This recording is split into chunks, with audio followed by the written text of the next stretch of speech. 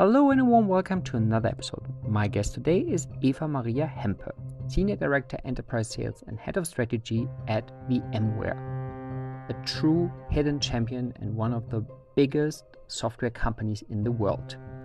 Today we are talking big numbers. We are diving into enterprise sales and why big is always better. Welcome, Eva-Maria. And I'm super thrilled to have you. Yeah, I'm thrilled to be here.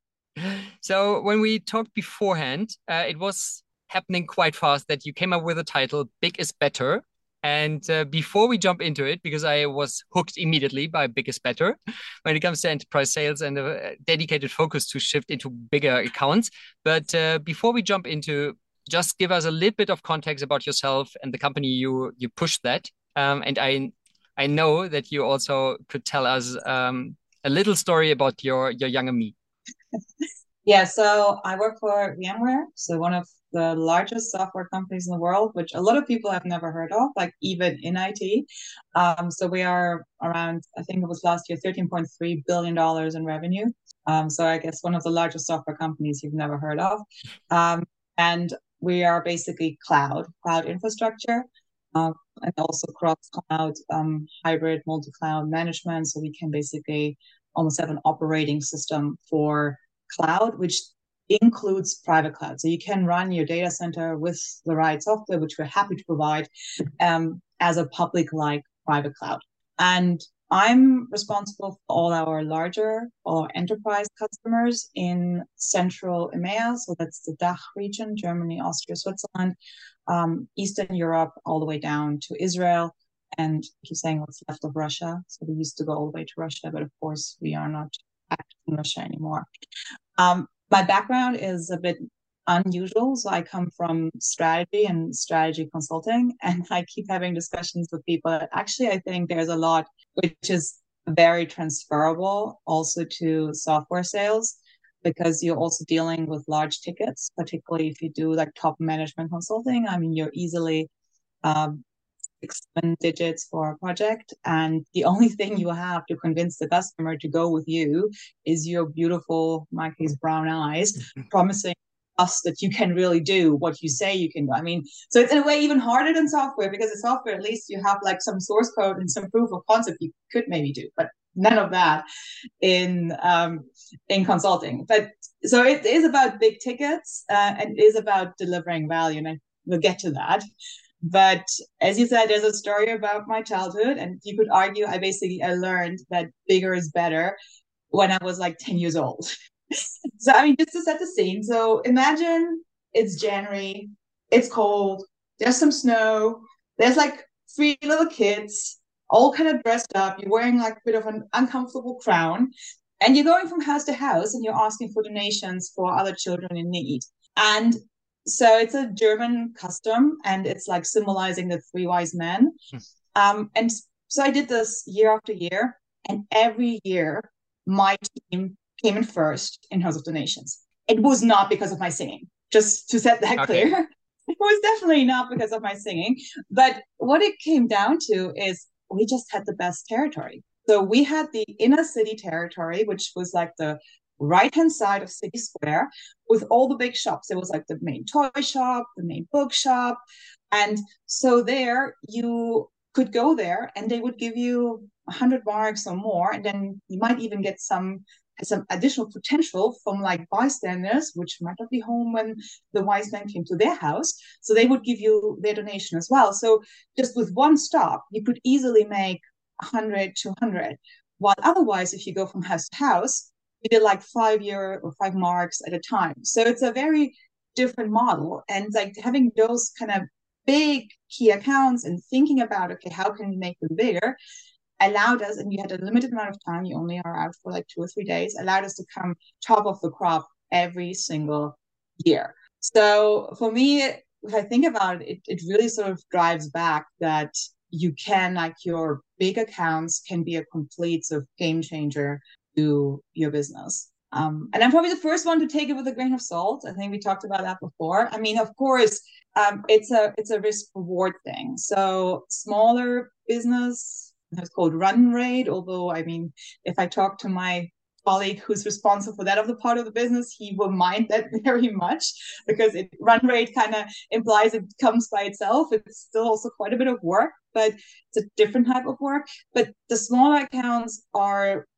like that de-risking. Like if one of them doesn't come, you can probably kind of on board do something with somebody else. If your big deal doesn't come, you're like 5, 10, $100 million short.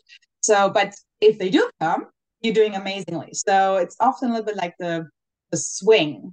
And I think about it. I once talked to a realtor, and they were saying it's a little bit with them as well. They have the rental and the buying part of the business, and they have the saying that the rentals that pays for your own running costs, and then if you kind of manage to sell like big mansion or a single family home, that's what pays for your new car or whatever else, depending how expensive the car is. And I think that's a little bit the thinking. I think you need both, but I think to really excel and also do like step changes, big deals are super important. And that's why a bit provocative. I think this episode of Bigger is Better. All right. So, and after your consulting career and your present career, you could easily move into VC, because everyone is bragging, or a lot of VCs, that their kind of standard playbook, and say, yeah, at some point you have to enter the enterprise space. So, but that's off topic. So let's double down on what did you learn? So, or before. So, what are the pain points? Because of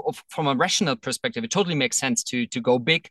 You have your steady business, but now we decide to go big, and you achieved kind of a significant increase over the last years. So what was the challenge you were facing before you were double down or put more focus on enterprise? I mean, there is an element that you have to think differently about how to sell. And I talked to quite a few sellers, and some of them actually, the ones who get it, they were like, sometimes it's actually easier to put a large number on the table, because it immediately like elevates you to a different level on customer side. So if you're asking for, I don't know, 10K, 100K, 200K, you're probably, in our case, with head of infrastructure or something. But if you ask for 5 million, for 10 million, for 50 million, that will go all the way up to the scale.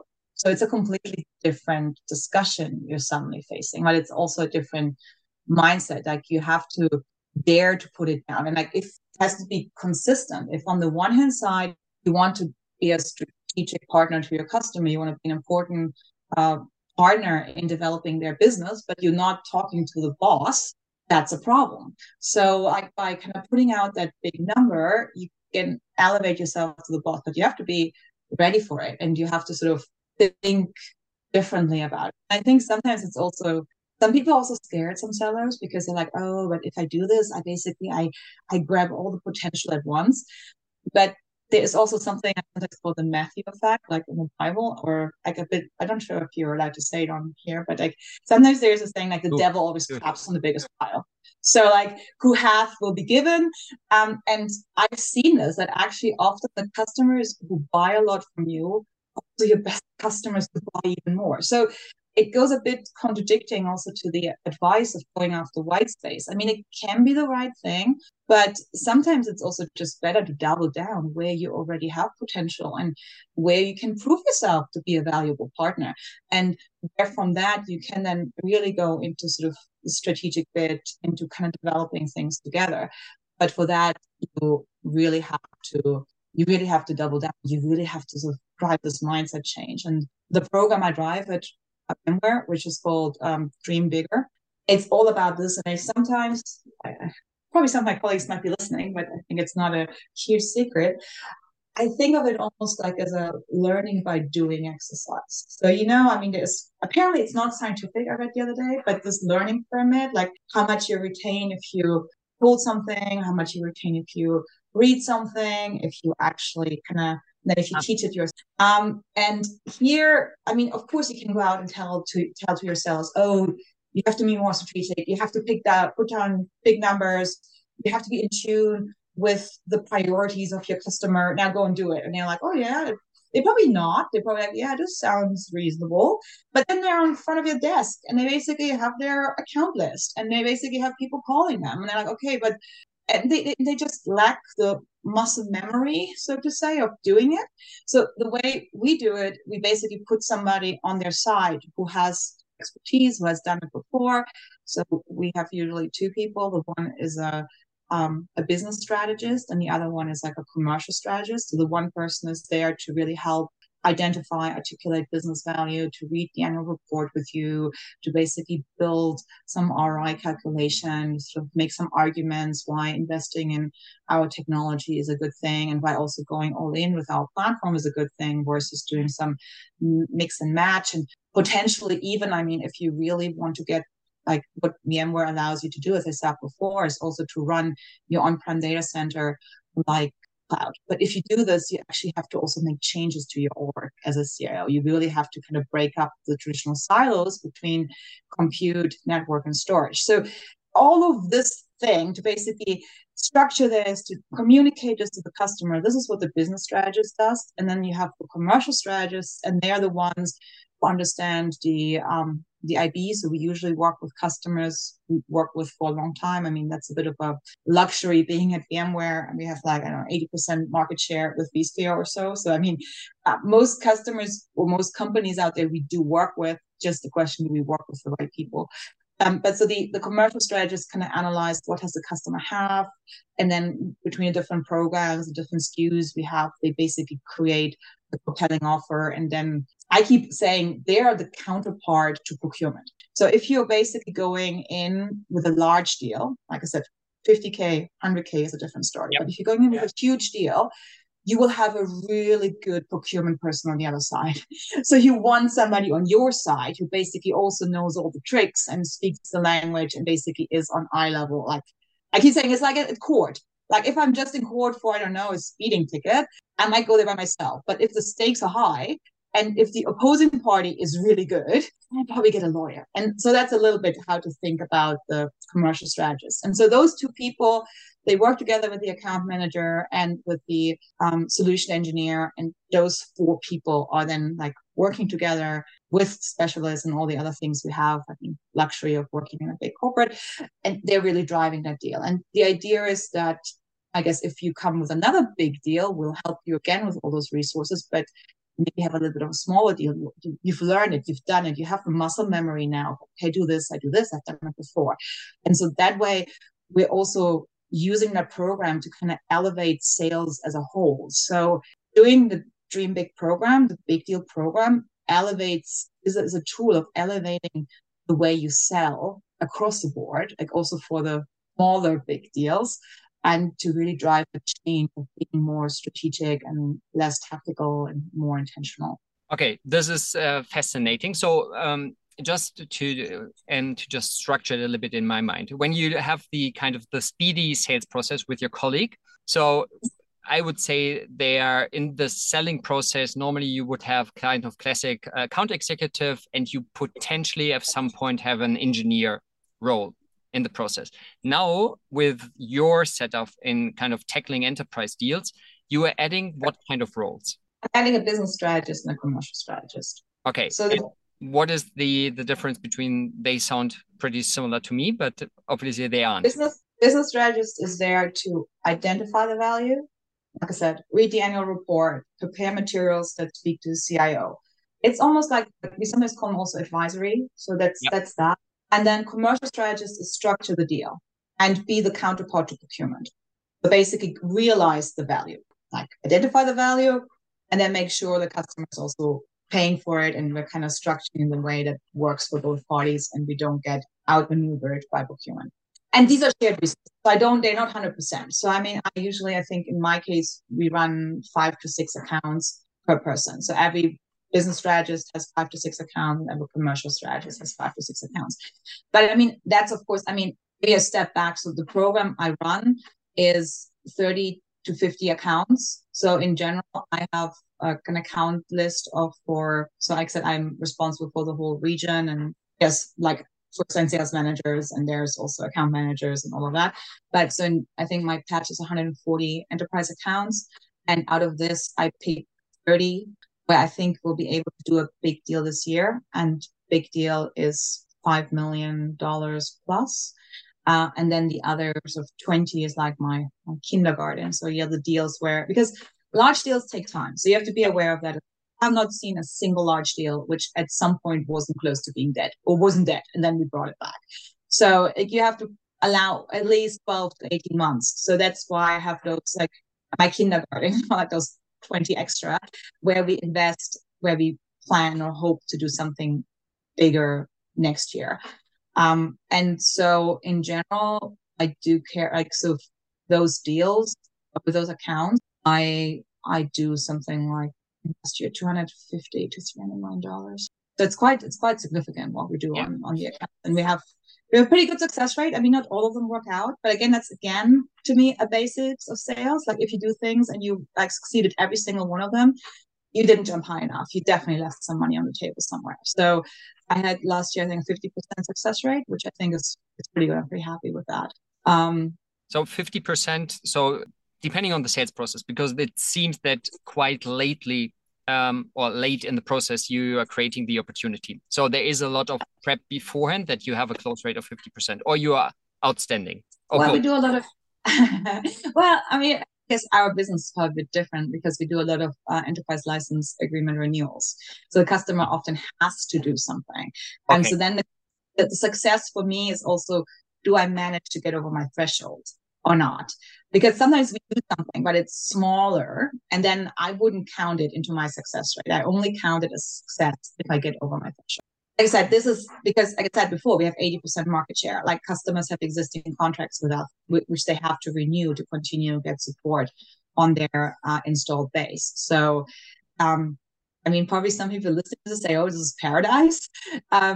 It is and it isn't. So I think that's a whole different story, like the benefits. And I mean, like, if I've learned something, you always want what the other person has, and they always want what you have, and you can't have it all. So, but yeah, so that's the deal here. And I mean, I think it's important to really run this as a program. But of course, if you scale it down, if you're not at VMware, your business strategist and your commercial strategist could potentially also be one person. It could be the person who's running the program. But like in my case, if I run 50 accounts through the program, I can't do everything myself. Yeah. So that's 2 teams who are running this. Let's dive deeper into, because you mentioned, so the one key part is the mindset and kind of lifting or elevating the entire sales process.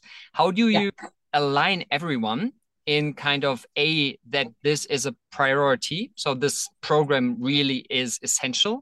And how do you make sure that all the different stakeholders get along with each other? So, I mean, the one thing is it's super important that this program has to have sponsorship from the top. So, I mean, this, of course, is like endorsed by our VP for the region and our VP for the geography. And so we have their support, that this is an important part. And then also, when I do the account selection, I have a lot of conversations. So I have conversations with the first-line sales managers, and I say, hey, where do you see potential now? I mean, we've run this program for a while now. It has some credibility as well. So people do see it as something that's valuable. People see it as a valuable support. So usually I do that interest. And then the question is also like, well, interest but potential. I mean, I'm not going to spend my resources on a $1 million deal. So it needs to be big enough. And so I discuss with everybody. Sometimes I also discuss with my own team in terms of last year's accounts. Where do we still see potential? And then this way I create, and we do territory business reviews as well, where and I run these, where for all of enterprise accounts, not just Dream Bigger. And there the account executives have to discuss their territory and have to say, where do they see the potential to make their target? And also stretch wise, where do they see the potential for more? And so all of these data points, I then am able to put the program on a fairly broad basis that people are really bought into. But it's also important, that's why I was saying before, it's important to really run it as a program. Like you need some sort of accountability. So you need sort of check-ins, we call them bigger coachings, where we sit together and discuss like where do you stand, provide certain tooling and certain sort of like around account planning, around how the C-level story should look like. So there is a good amount of structure on this. And it's also important like to keep bringing in leadership as well. And that's another benefit of the program, that with this program, roadblocks can be resolved a lot quicker due to the management attention.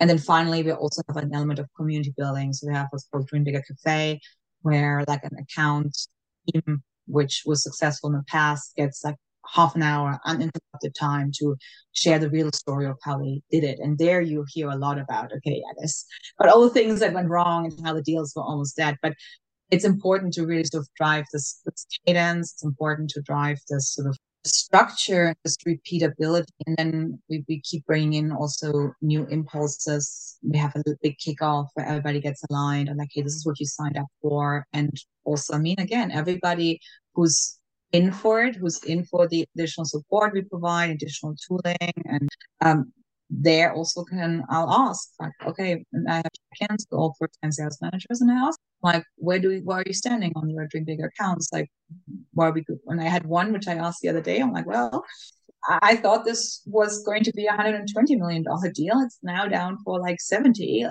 What happened? So that's the flip side of it. But I think it's super important to have some accountability and have some owner. And then, like I said, you can scale it up or down. I'm aware that we're in a bit of a special situation being a very large company, but I think this mindset is the important thing. And I think that can work at any level. Yeah, super great insights. And even for smaller or early stage companies, sooner or later, they will think about enterprise. And so I dare to summarize what I learned. So so you, of course, you run different motions, and it's clearly separated between kind of fast or recurring new deals and kind of building up the base and having a healthy income or a stream of new revenue. And then, of course, you have the big bets in terms of enterprise. What I also learned that you have this dedicated program aligning everyone on a key strategic pillar. I really like this Dream Bigger. It sticks. It's really sticky. What I also learned that it needs top management attention. And I see it also in early stage startups. So if you do not have these kind of this is important because everything is important, and then also to get top management support. It's an accelerator. And just thinking out loud, is there anything else you would to stress to be a fundamental piece for success? I think what's really important is and that's what most people struggle with, to put yourself in your customer's shoes. And a lot of people are very happy to talk about features and all the great things their product can do. But I think maybe that's the biggest change. Besides being brave and putting out a large number, the biggest change is to think value and speak value instead of features. So that's why you need to understand what are the corporate priorities and also the individual priorities of the person sitting opposite you. And you have to tell your story accordingly. Like you might have somebody who's been in the job for a long time, is maybe close to retiring, and maybe this person isn't willing to rock the boat. Then your messaging has to be around, this is a safe bet. This is what you kind of have to do to make sure things go smoothly.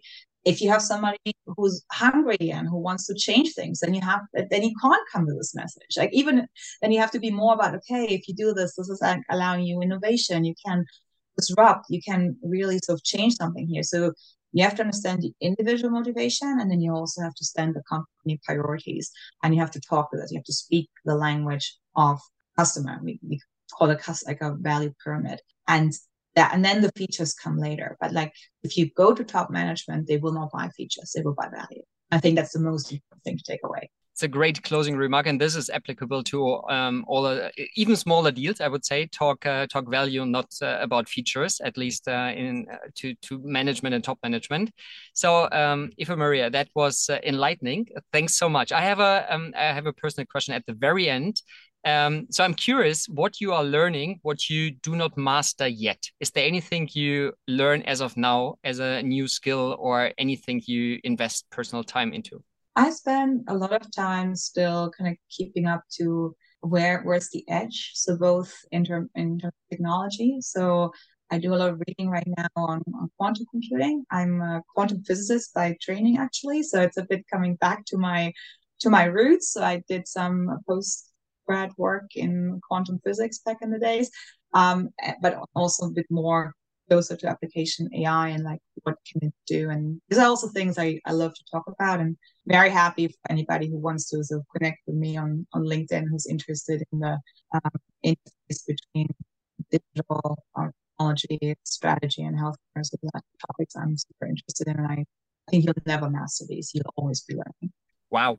Okay. What a second closing remark. So thanks so much. So for the ones who want to reach out on this geeky and nerdy topic, we will add your LinkedIn profile.